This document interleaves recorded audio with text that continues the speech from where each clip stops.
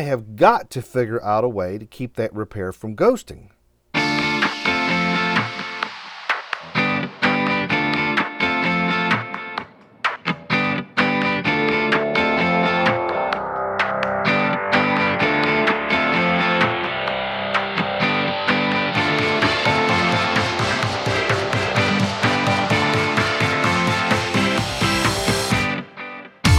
Hello, everyone.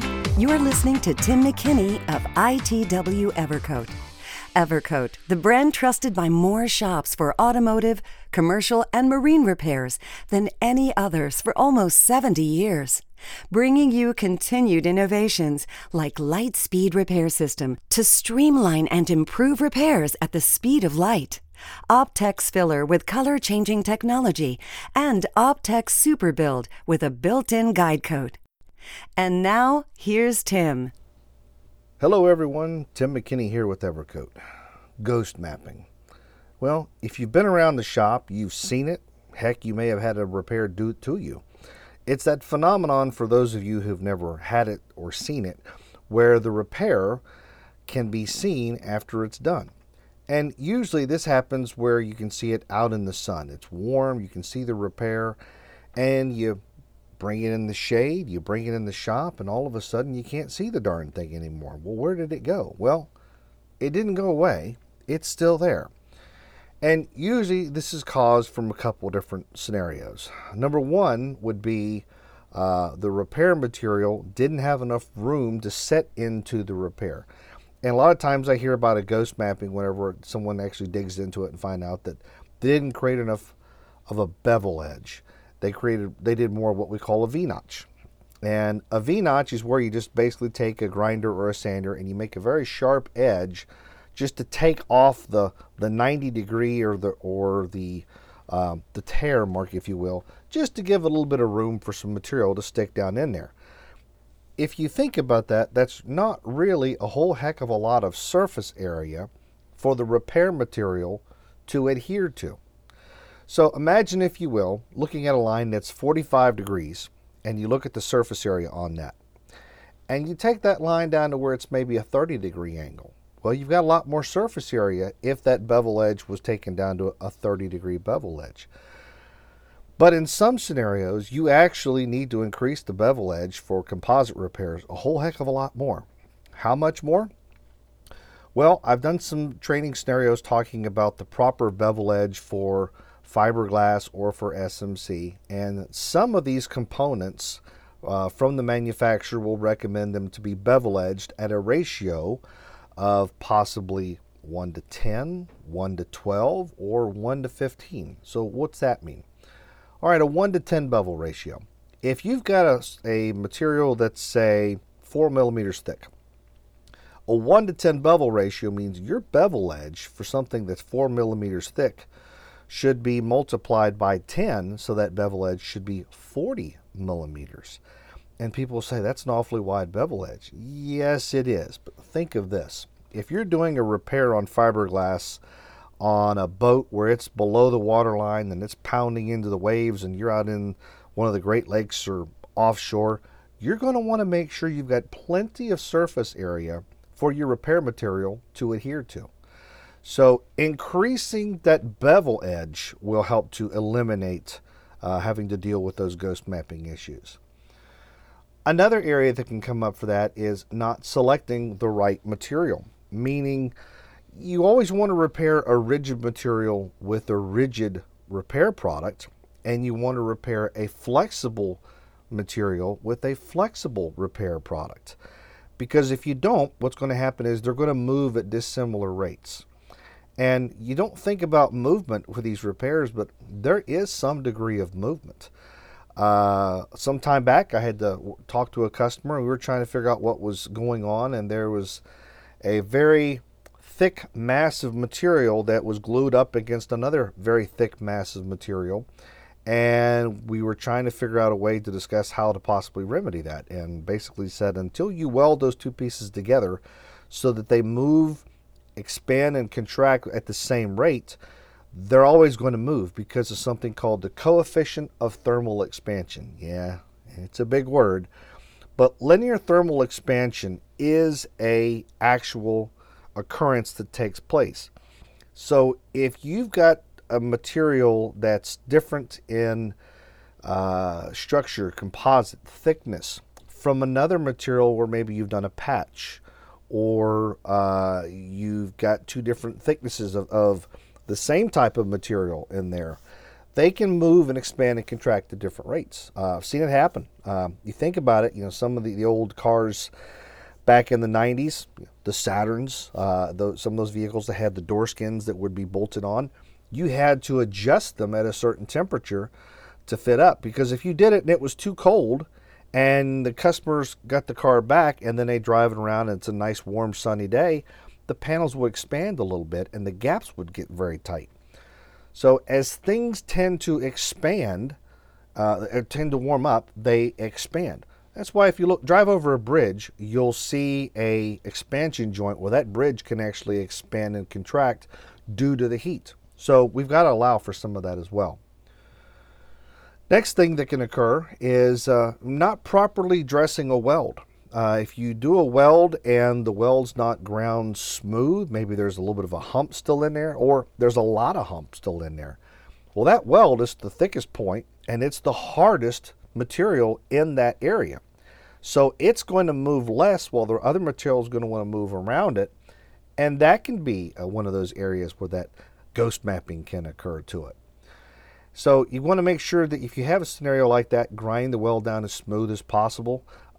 Last thing you want to do is stitch welds. If you just do a couple stitch welds and there's a lot of gap for movement between the panels, you're also allowing a lot of gap for moisture to get in behind there and rust over time. We don't want that.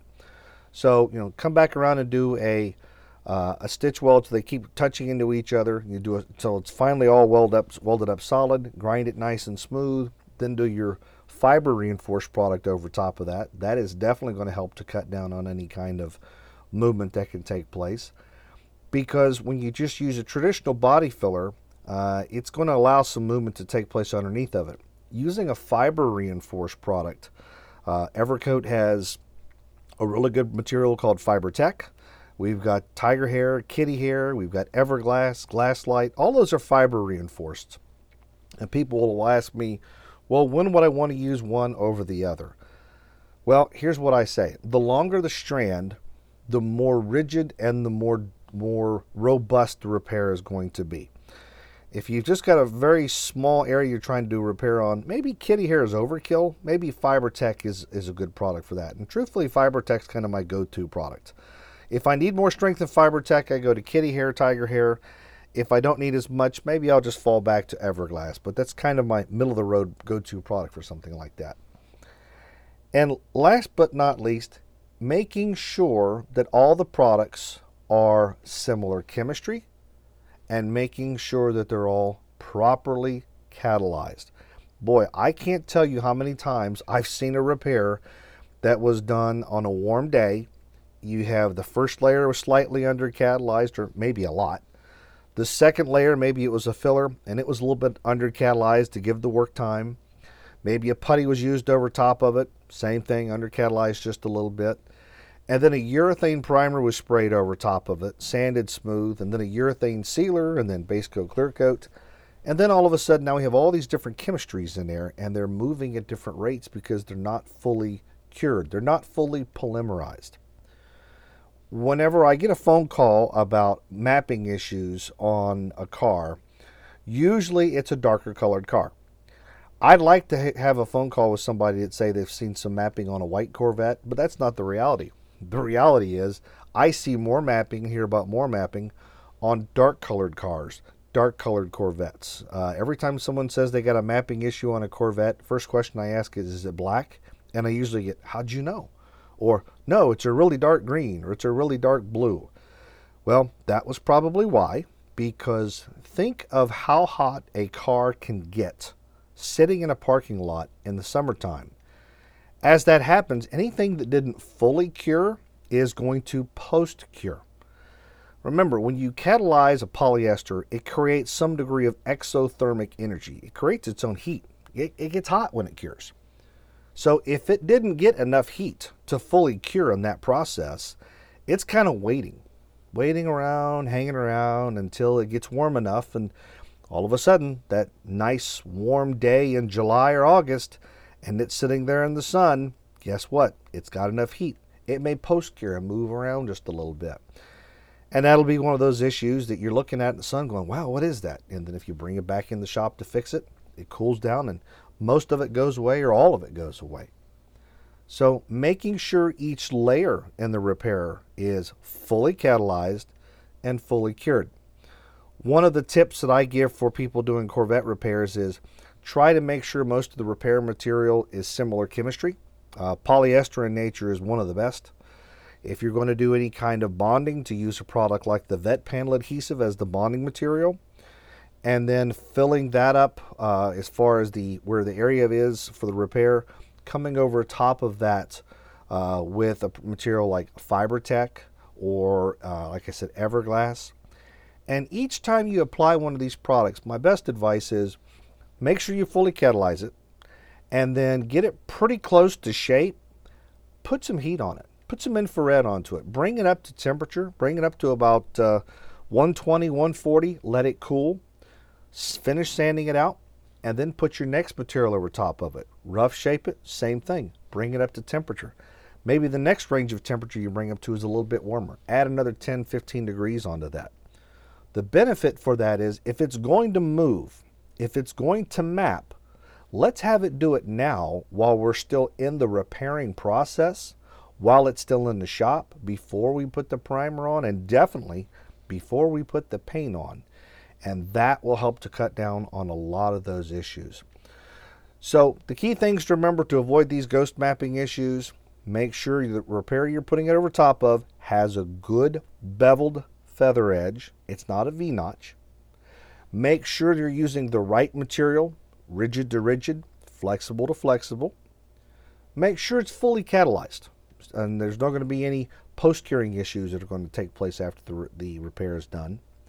If it's a weld, dress the weld out a little bit. Try to take some of the imperfections or surface irregularities out. The smoother the surface, the more it's going to have more contact area to bite onto.